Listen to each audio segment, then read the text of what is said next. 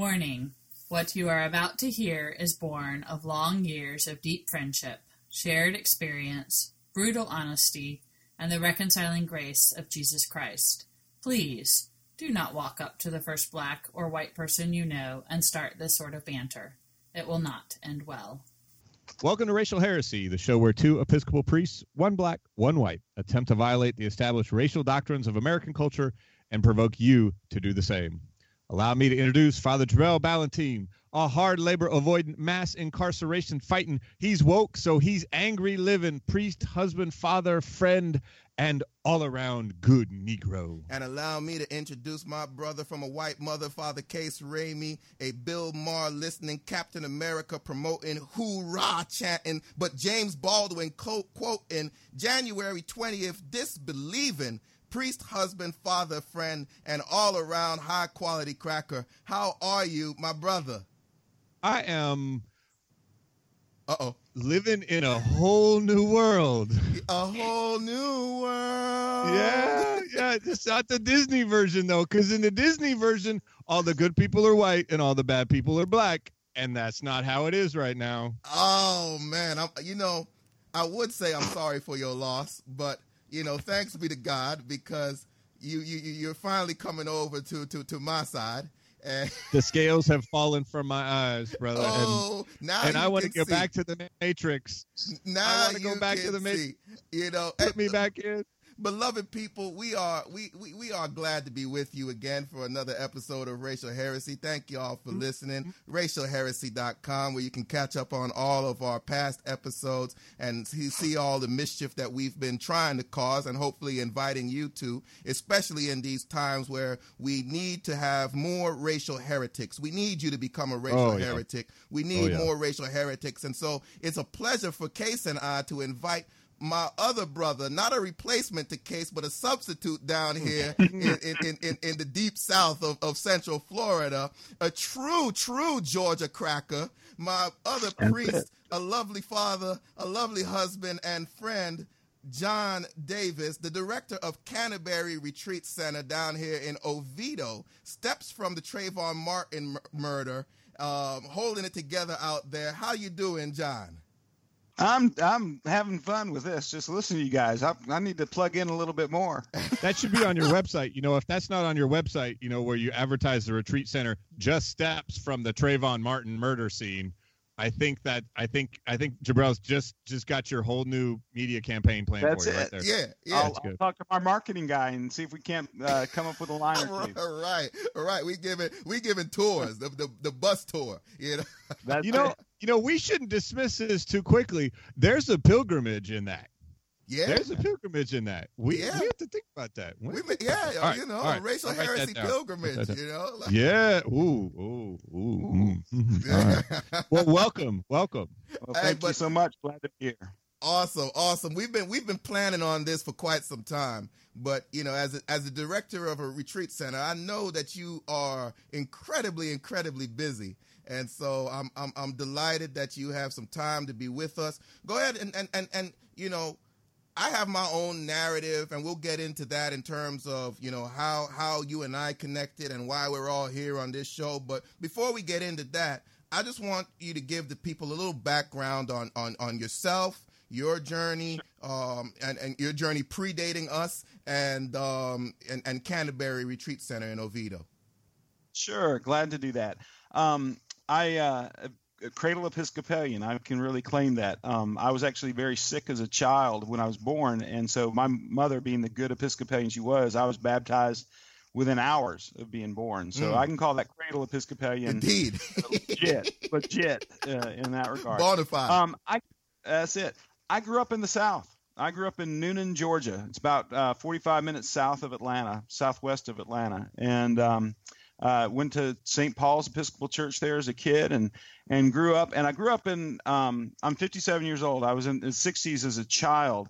And I still have some memories of, sort of in the shadow of Dr. King, those kinds of things out of Atlanta. But also, the one that I remember seeing as a child that really affected me is, and this kind of gets into some of our discussion later, is there was a theater in town, one theater on the Court Square called the Alamo Theater. and there was a separate entrance for blacks. And back as a child, I didn't think anything of it so much. It's just the way it was. Right. And they had to go up and sit in the balcony, and such. So that's I grew up in Noonan, and then moved to Atlanta when I was in high school. And after high school, went to Berry College up in Rome, Georgia, private college, and did my BA there and stuff. Had a great time with that. I knew I had a call in ministry really since my senior year in high school. And so I started prepping that way, came back to Atlanta, worked in a while in a psych hospital, but then went on staff at a large mega church, Mount Perrin Church of God. It was my one step away from the Episcopal Church. And it was wonderful. I'm also, I guess, another to say, part of my faith is that I'm really a child of the charismatic renewal within the Episcopal Church. So that's kind of sort of how I got to Mount Perrin, maybe in that regard. But it was an 10,000 member church, something like that. And I was one of 4 youth ministers. And when I look back on my life, that's how I learned youth ministry. Right. I was there for that season to learn youth ministry. Yeah, I'm glad you said that, because I know you really cut your teeth on youth ministry. That's how you really got. Yeah. Yeah. And so from there, I ended up at St. Andrews by the Sea in Destin, Florida, as a youth pastor. I was there 5.5 years, and then came to the diocese at Bishop Howe's invitation to be his youth officer, and then later canon for youth, and worked on his staff for 12 years while I did seminary. Was ordained a priest in 2001, and then left the diocese in 2003 to be on staff at All Saints in Winter Park, and then planted a church in Oviedo in 2006. And in 2009, Canterbury was in some trouble, and I was on the board, and I ended up being both the vicar of Incarnation and the executive director of Canterbury, basically 2 full-time jobs. Nice. And it was a lot of work, but, we've seen a lot of good things come out of those years. A church got planted, and Canterbury is still here. So after we kind of worked through some of that. Have a lovely wife. Her name is Beth. We got married in 91. We just celebrated our 25th anniversary. We have a little farm in Oviedo where she has a couple of horses and a few chickens and a whole slew of English bulldogs. And so that's kind of our life there. I've been at Canterbury. I left the church about 3 years ago, and started at full-time at Canterbury. And it's a joy. I think that one of the reasons I'm there is because I have a really strong network of folks, and I'm also was a program guy when I was at the diocese. So that's some of the skills that I brought into that. But once again, grew up in the South, and maybe to sort of step into that. So in the 90s, there was some work being done through Promise Keepers, some other things going on racial reconciliation. And that's when I first began to deal with some of this maybe on a personal level. Okay. And what I mean by that is I grew up in the South. My family, sadly, we own slaves. I'm 8th generation, and in that I had relatives. Let me get this right. 5 great-grandfather Jephthah Vinings Davis fought in the Civil War with 4 of his sons. And so, I mean, I've been around it, but I began to deal with some of my own prejudice, my own racism in those moments, and to be honest, I'll say it this way: I thought I was done. Well, I've been there. I fixed that racial reconciliation thing. Been there, done that. That's right. Hey, you can talk about being in the shadow of King in the 60s, and you've got some good personal stories, and then you confronted in the 90s. I'm with you. That's a great. I'm good. I'm done. Check that box and move on. And then I met Jabril. You know how many stories start that way? Yeah, and then oh man, that's it. Man, that's it. Hashtag when I met Jabril. ... But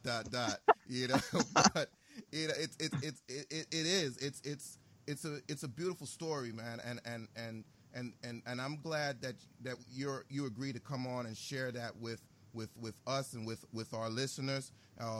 You all are in for a treat, because we talk a lot and we get a lot of questions from folk about how to have conversations across the color lines and how to approach those conversations, you know. And to be honest, more so we get those questions from white folk, because it's like black folk, we always locked and loaded. We ready to go. We ready to talk, you know. although I'm going to challenge you that on a little bit, man, because you and I put together a whole event.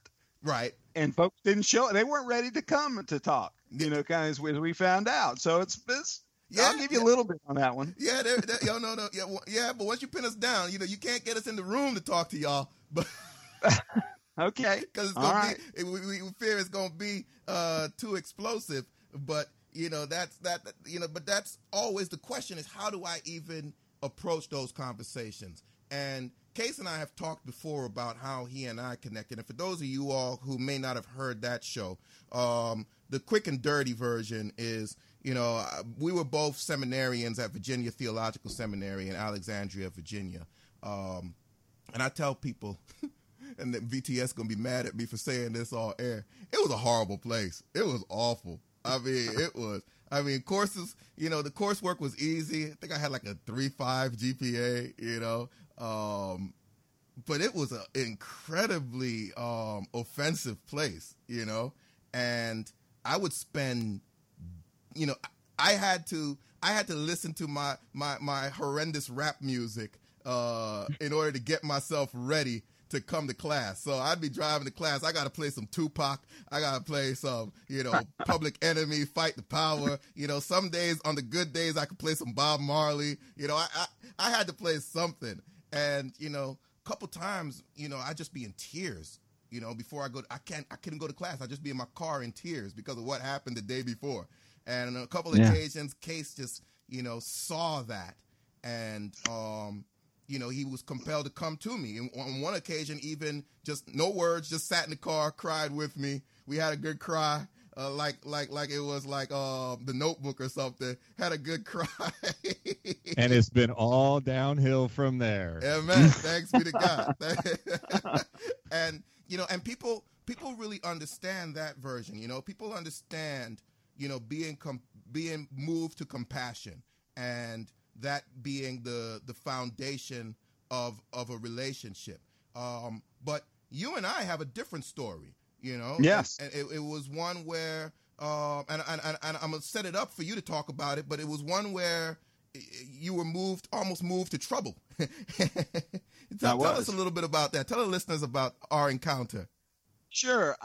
We had met a couple of times at different dioceses and things, clergy conference or whatever. And, I remember we talked, and I guess this was, I came and actually I preached at a church where you were serving. And somehow or another, I don't know exactly, probably you manipulated this one way or another. You got my email, and I got sort of plugged into your media feed, and was not something that I remember signing up for. I might have, but somehow or another, I started getting a lot of your comments and things like that. And this was in the fall. Help me with the dates. Fall of 15. That may have been 15. Mike Brown time period. When was that, Case? Yeah. Come on now, brother. Pop quiz, white man. I've never had to learn Black history in my entire life. Why in the world should I start now?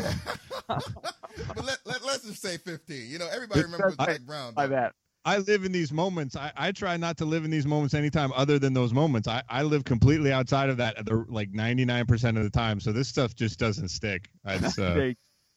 Well, whenever it was, in a sense, over those next few months, you were writing some things, posting some things, and it wasn't matching up with what I was hearing from other news things. And so, as it said, I think we said it bothered me. Right. It troubled me, you know, inside. And it's like, because I know you and your passion and your love for Christ and those kinds of things. And it was like, I just didn't. It got to that point where I was like, it's not making sense. Mm-hmm. And I let it probably go, maybe even too long. But I remember we were at, maybe it was an ordination at the cathedral.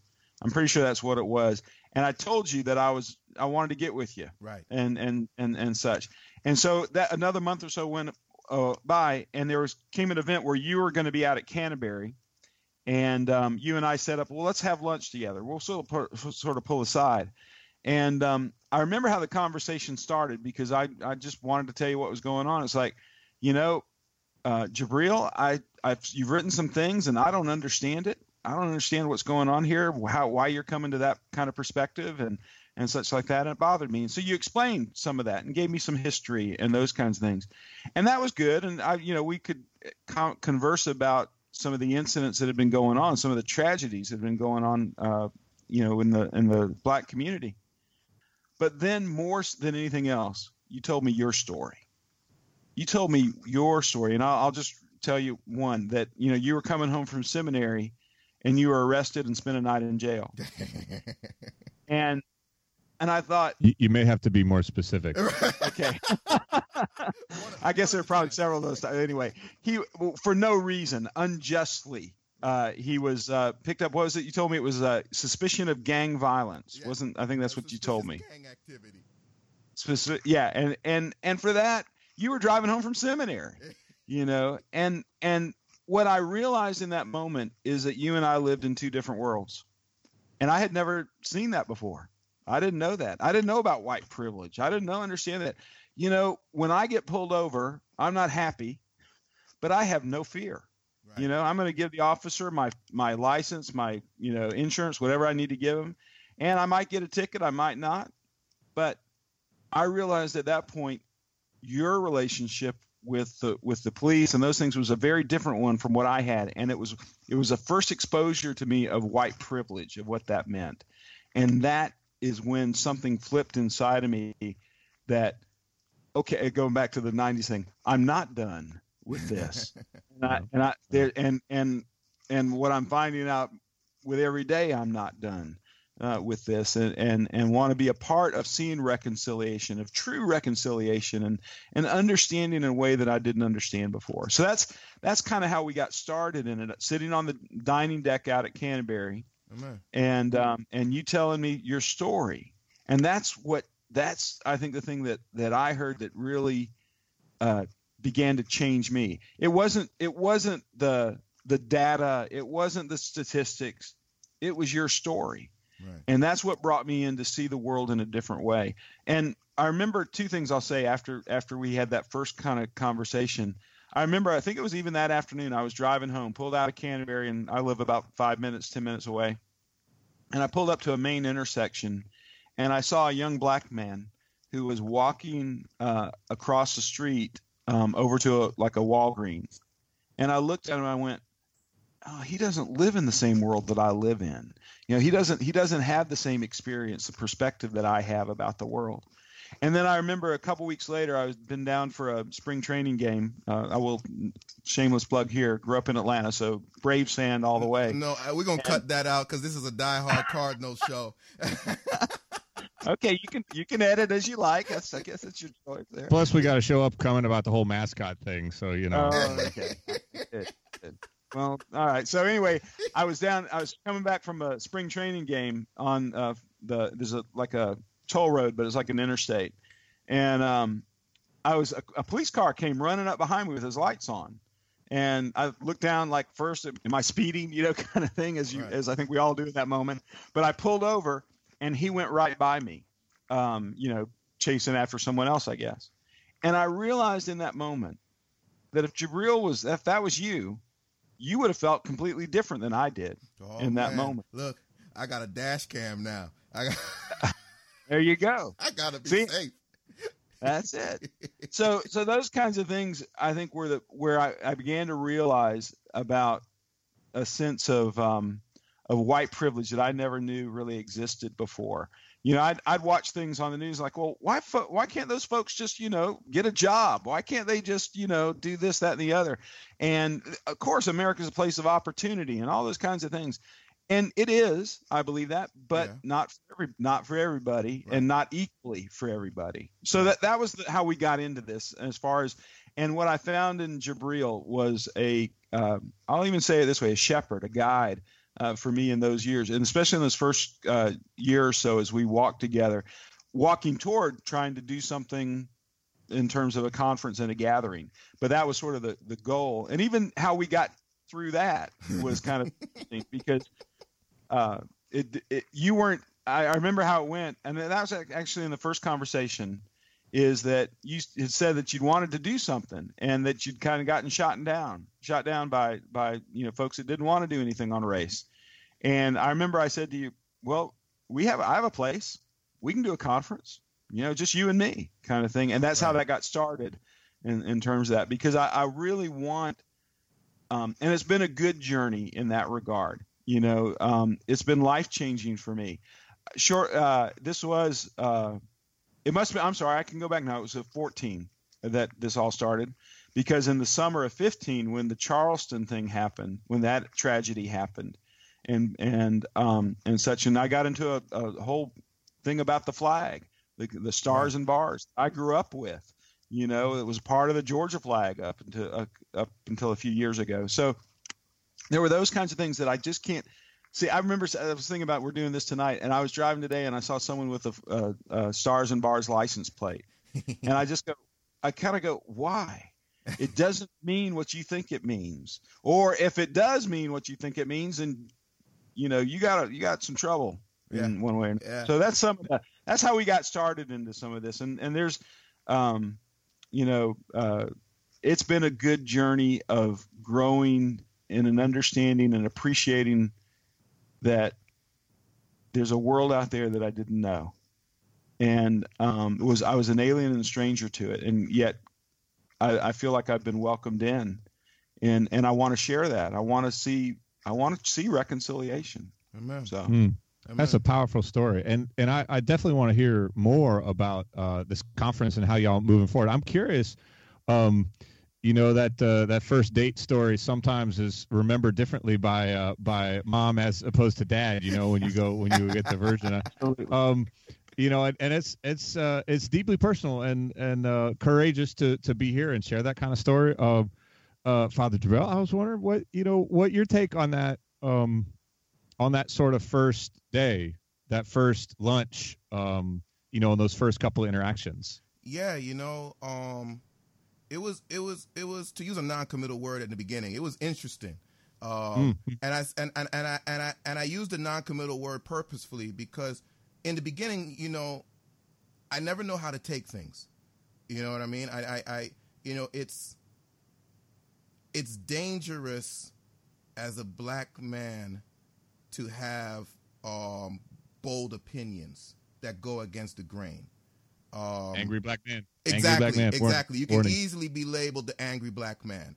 And I am a person that is typically willing to engage conversation across color line because, brother, you always jump to reconciliation. And it's like, yeah, because, I wish that they were one as you and I are one, and so I'm always willing to engage those conversations, but I'd be lying if I say it always goes well. And so yes, and so it was one of those things where I'm relatively new to the diocese. I know John is is a heavy hitter in the diocese. And even without being a heavy hitter, he's a white male in the diocese. He's a white male priest in the diocese.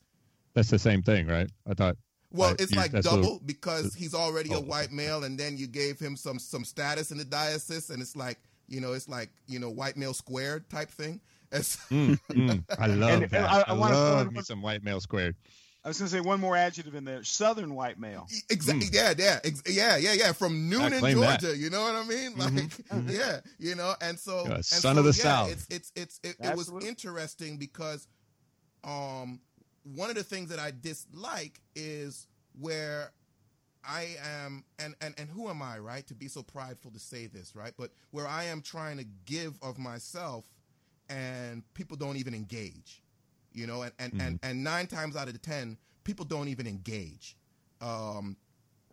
So then to have somebody engage, that was refreshing, like somebody said, pull me aside, like I want to talk, and not, it's okay when I have these Nicodemus moments all the time where people will come to me in the cover of darkness and be like, Jabril, I really agree with you. I'm like, why don't you say it in public? But that's on the other end. But, when people will come to me and say that they disagree and they want to have a dialogue, okay, cool. Now, first little bit of joy tempered with a little bit of apprehension, anxiety, right? So then you go into this conversation, and it starts off well. I'm always going to put a good foot forward. I'm going to try my best. Let me not say I'm going to always put a good foot forward and try to be genuine, try to be sincere, try to be vulnerable, try to be present in that space.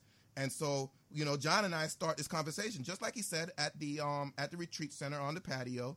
And, we have this dialogue. And I remember the moment where, John started like stuttering over some things, because it's always, for y'all white folks, it's always like, okay, now how do I say something that's not going to anger the black man here, And so, you start dancing around things. And I remember telling John, I was like, John, you and I, we agreed that we're going to work together on to come to be reconciled. Yeah. And I know, just like dancing, you going to step on some toes, I'm going to step on some toes. But as long as we're committed to being one, we'll be okay. So just say whatever needs to be said. And I know that you're saying it from a place of love. And from there, it was like, waters open and we just flowed. We say whatever. We've had our disagreements where it was like somebody said something offensive and we have to come back and apologize and whatnot. But because we started from that foundation of you and I are committed to being one, thus far, thank be to God, we've been able to hold that together. Now, I will say, like when you said, Case, when you asked which time I got arrested. So now he did conflate times that I got arrested, It's hard to keep it all straight. I mean, I'm with him. I got to cut him slack on that one. But that is part of the door opener, when I go to events and I'm speaking to people and I'm standing in my clericals, and I can tell people I've been arrested like 5-7 times for ridiculous stuff, like guns drawn on me. Police flanked my car one time with guns drawn on me because my tags were expired by one day. Like, come on. And it does. It like John said, it makes you say, oh man, that's different from the data. I get it. The data is the data, and we may want to argue data. We're in the era of alternative facts and everything else, so we can argue data to no ends. But that story, as long as you believe that I'm telling you the truth, that story cannot be denied. Well, and that's powerful too. And I kind of want to jump back if I can. Yep. As is my right to jump in and take control of where this conversation goes, because we want to get to the conference and you two working together. But John, I want to check in back with you because it strikes me from my own life, right? Having been in those places where I've dismissed the stats and I've explained away the violence, and I've sort of gone with my gut to side with the police and taken that kind of wait and see attitude. Let's hear what the police all of those things. That I heard those echoes in my own life, and yet, this time when something troubled you, and when something that he said troubled you, you didn't dismiss that. You didn't just let that one go. And I'm curious if you could say just a little bit more what it was that brought you to take that step and to be able to do it in a way, because I tell you, I've sat myself down in front of black folks and demanded an explanation, right? On far too many occasions, But it sounds like you were able to approach this with a genuine openness and ultimately a love that came from a place of being troubled to start with. And I'm curious, what got you there? How did you take that step? When it comes down to it, I have one allegiance, and that allegiance is to the kingdom and its king. And with that, when Jabril and I started working toward the conference, and that we knew that it would be controversial, we knew there would be issues with it and stuff like that, but he and I were both committed that, at least I'm going to say from my perspective, we were both committed that the kingdom was the answer. Amen. That Christ really was the answer to bring about true reconciliation in people's hearts and lives, because we had experienced it. He and I had that's what had really knit us together more than anything else. And so, and it was kind of nice after I posted that whole thread got shut down, thank goodness, and such. And then, so anyway, that's some of how we got there. And, basically what had happened is that there, you can sort of say it, you'd proposed to do a conference a couple of times with some of the leadership. Right. Yeah. Exactly. And at that point, that kind of go back to what I said before, is I said, well, we can do a conference. We had a venue in Canterbury to be able to do something. You've pushed up against a lot of tenets of white male ness at this point, right? I mean, you had your personal revelation. You could have been done again, right? We could have the 1990s all over again. You checked the box. I checked the box again. How many times I got to check this box? Position. How many times you chose to use your position and the resources that you had available to you, not just in your personal life, but in your professional life, to go out on a limb with him, with some black man, who nobody likes anyway. I mean, angry black man, and do something about it. Where did that come from? I guess the Holy Spirit must still be moving in this world, but I don't have any other explanation for it. You want to enlighten me? Well, no, I think you're right. I think in a sense that there was once again, it goes back to a relational model of ministry. It goes back that this wasn't just, to be honest, I felt some pain. I felt some of Jabril's pain that I had never had before. And it would have been so much easier. I could have dismissed it. I will say that. And there's part of me that wanted to dismiss it. But I think that there is that prompting of the Holy Spirit. Hey, I said I'm a child of the charismatic renewal, right? So that moves in there. And so the thing is, there was that prompting, I think, of the Holy Spirit that would not let me be alone with it. And in that, I got, and what I discovered, it was so positive in our conversation that I didn't feel condemned.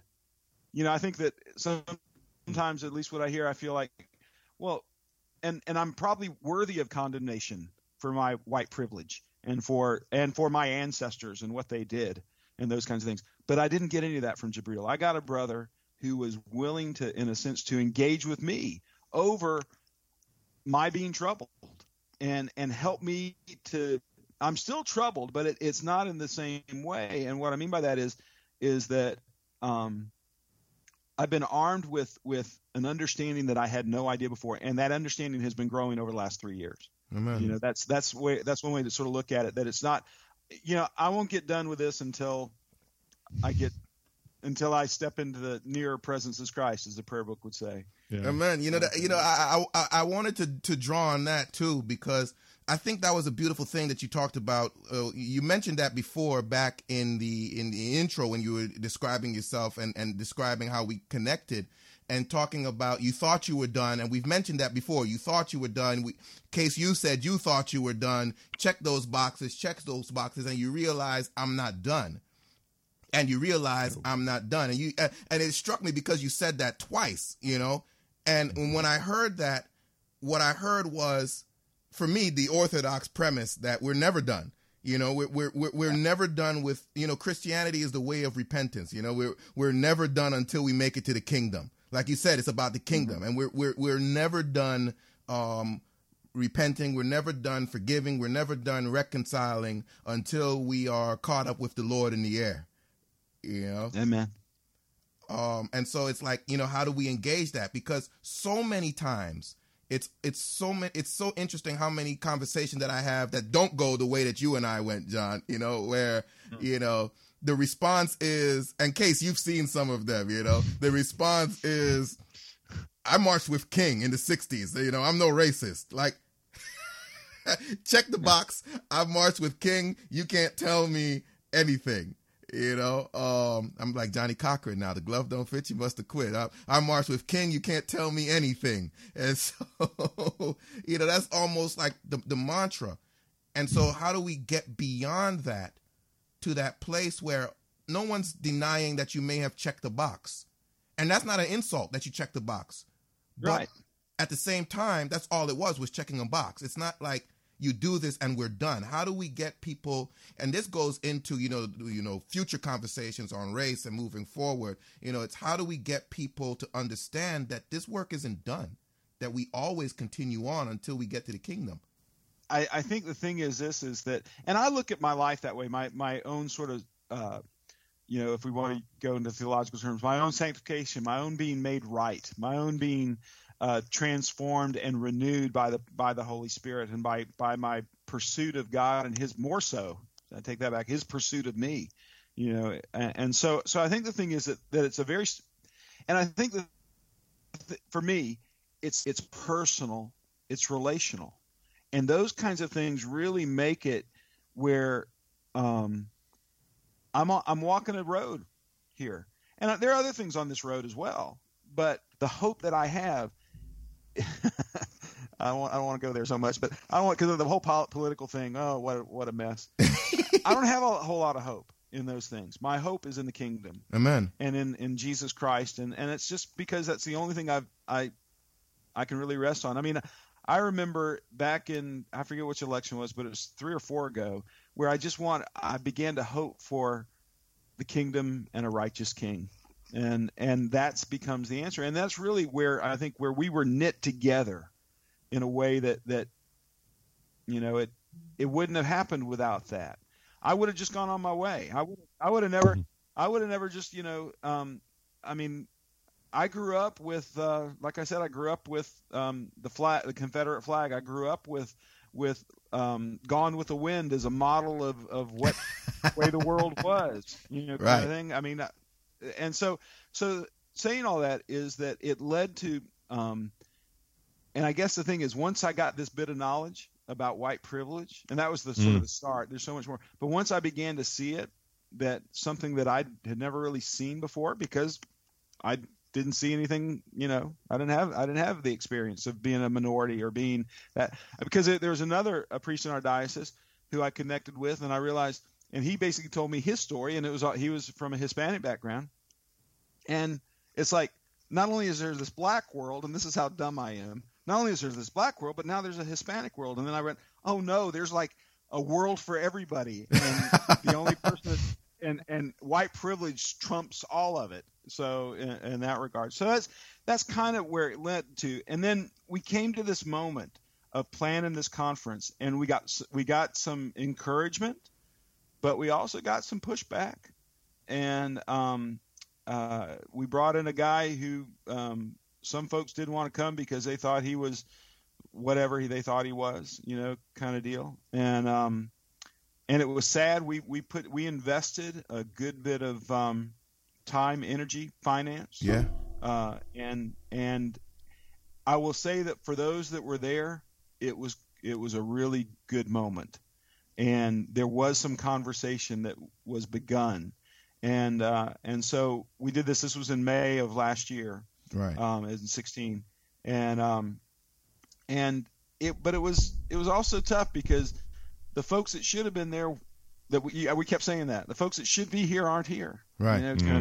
Yeah. And but the interesting thing, the interesting thing about that too, and this was one of the if I may be so bold, one of the teachable moments that I share with John Case is that the difficulty of doing this, of coming to that realization and doing this work as a white person, it's going to cost.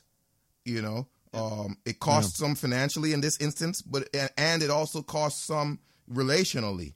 Because like you were saying, there were people that didn't like, where's this coming from, and we're looking at you sideways because why are we doing this?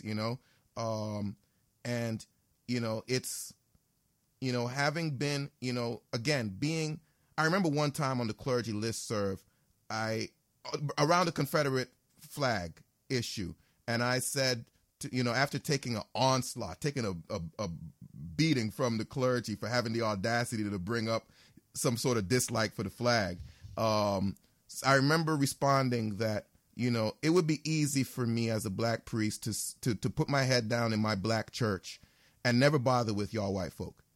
But love requires that I stick my neck out on the line and let you chop it off. Ironically, I was at St. John the Baptist, so, hey, I was in good company. But I was like, love requires that, I put my neck out on the line and allow you to chop it off, and that's part of it, but doing this work, I know that, coming into that space, and this is what this is all about, y'all. When y'all, listening to us talk about this, unpacking this, is how do you enter into this space? How do you enter into these relationships? How do you have authentic relationships across the color lines that are deep, that are vulnerable, that are real, that can survive the various shit that we see from day to day? But know this as well, is that I'd be lying to you if I didn't tell you it's going to cost. There's going to be a cost, but hopefully, and hopefully this is where we can have you leave things for people, John. Hopefully the cost is actually worth it. Absolutely. And I think here's the thing is that, once again, framing it in, which I kind of have to do because this is the core of my life, framing it in that Jesus requires me to lay down my life. There is a cost involved in being a Christian. And sometimes we play up all the good stuff, about following Jesus and how wonderful it is. And but that's comfort, peace. Yeah. That's it. Yeah. The full gospel though is in this world, you will have tribulation. Yeah. It's almost like that's a promise. Yeah. That is the promise that he gives. You're going to have tribulation, but be of good cheer. And so my hope is in Christ and his kingdom. And we're going back to that picture. I get this moment, at least over walking with Jabril in the last year or so, where I see, maybe dimly, but I see every tribe, people, nation, and tongue. And all of a sudden I see that those things that we would allow to divide us can dissipate when we really come at it because of love. I think it comes down to it. Love is what compelled me, because I saw this man who had passion and a way that I didn't have or that I didn't understand. Why would you be passionate about those things? It's like you're making a big deal about nothing, or that's the way it felt like originally. Mm-hmm. And then I came to that place where it's like, no, this is the scales fell off. However you want to say it. I could see more clearly this issue from a different perspective, from my brother's perspective. And that's what changed me in this. I don't see there's that changed me. It's like I'm done. It's changing me. Amen. And Amen. It's going to be an ongoing process that I'm going to walk for the rest of my life. And in a way that, like I said, I was much happier before all this. I was content. I was satisfied. I'm a good guy. I dealt with this. I've confessed my family's sins. I think I told you this, Jabril, when we first talked. In the 90s, when we were referring to that, I had a friend who was a black youth pastor, and this was when I was canon for youth in the diocese. Uh-huh. And I had a friend who was a black youth pastor, and he's in another state. But we were at an event together, and I pulled him aside, and he became my confessor in that moment. And we cried. There were tears. It was real. And it's like, once again, I thought, okay, I've dealt with this. Yeah. But not enough. And I think the thing is, for folks to look and you need to come to a realization, and this is my hope, and maybe through this conversation that we're having tonight, is that there will be some folks that say, I never knew, because that's what I said. I never knew this. And goodness, I should have. Amen. I should have. And so in this moment, very much I'll say it, I asked Jabril Valentine into my heart, and he changed my life. Amen. Amen. Thanks be to God. Thanks be to God. And I say that, truly, like, thanks be to God, because, only he could change our hearts. Only he can change our lives. And so, all we are vessels, so whatever I've been able to do for you, and you all both have been able to do for me, it's all thanks be to God. And that's the purpose of Racial Heresy, beloved. That's why we do this, is to that sentiment of I never knew, that sentiment of I never knew and I should know, because if we are brothers and sisters in Christ, we should know. Imagine you, those of you who have brothers and sisters in your life, imagine how you would feel if you never knew what was going on with them. Imagine if your brother told you that he had cancer and you didn't know. You just found out at the end, and he had it for years and he never told you. You would be hurt. You would be devastated. And if we are brothers and sisters in Christ as we're supposed to be, then we should know. We should know what is paining our brothers and sisters, what is ailing each other. And that's our hope through the show, is that we peel back the lens on the established racial doctrines in our society, those things that keep us separated, and bit by bit chisel away at the rocks, peel away at the scales, so that we can all become racial heretics and turn this thing upside down in the name of the Lord. And so we thank you. Amen. John. I'm grateful to you for being with us and sharing your story with us and sharing this space with us, and sharing with our listeners that you don't always have to be moved to compassion. You could be moved by being troubled. But in either case, whether you're moved to compassion, whether you're moved by trouble, we all should be moving to the center, who is Jesus Christ. And so, Amen. Thank you for being an example of that, and allowing us to share that with our brothers and sisters out there. And so we thank you all for listening. Chime in, let us know, give us your comments, your feedback. You can email us too, ebonyandivory@racialheresy.com. I just had to say the email address because I just love saying the email address, ebonyandivory@racialheresy.com. But racialheresy.com, you check us out, iTunes, Stitcher, Google Play, subscribe to the show, leave a review, let us know what you think. Share it with your friends, with your family, with all those that you know. Share it with those who you don't know, to speak about John and ending up on my listserv without even asking. I was like, John needs to be on my listserv, to give another aside before I put a pin in this show. There's a white guy down the block in my neighborhood who somehow I ended up on his email list, and he's sharing me all this information that I don't want. Of politics, and instead of getting angry, instead of getting upset, I put him on my racial heresy list. Like, okay, well, I got a list for that. So share it with whoever you think needs to be shared with. Until next time, I'm Father Jabril. And I'm Father Case. And we implore you, on behalf of our brother John of Canterbury Retreat Center, that's CanterburyRetreat.org, Canterbury Retreat Center in Oviedo, Florida, we are imploring you to do whatever you can, to use whatever power, whatever privilege you can muster to become a racial heretic. And now here it is, your moment of sin. Mr. Sessions has used the awesome power of his office to chill the free exercise of the vote by black citizens in the district he now seeks to serve as a federal judge. This simply cannot be allowed to happen. Mr. Sessions' conduct as a U.S. attorney, from his politically motivated voting fraud prosecutions to his indifference toward criminal violations of civil rights laws, indicates that he lacks the temperament, fairness, and judgment to be a federal judge. I believe his confirmation would have a devastating effect, not only on the judicial system in Alabama, but also on the progress we have made everywhere toward fulfilling my husband's dream that he envisioned over 20 years ago.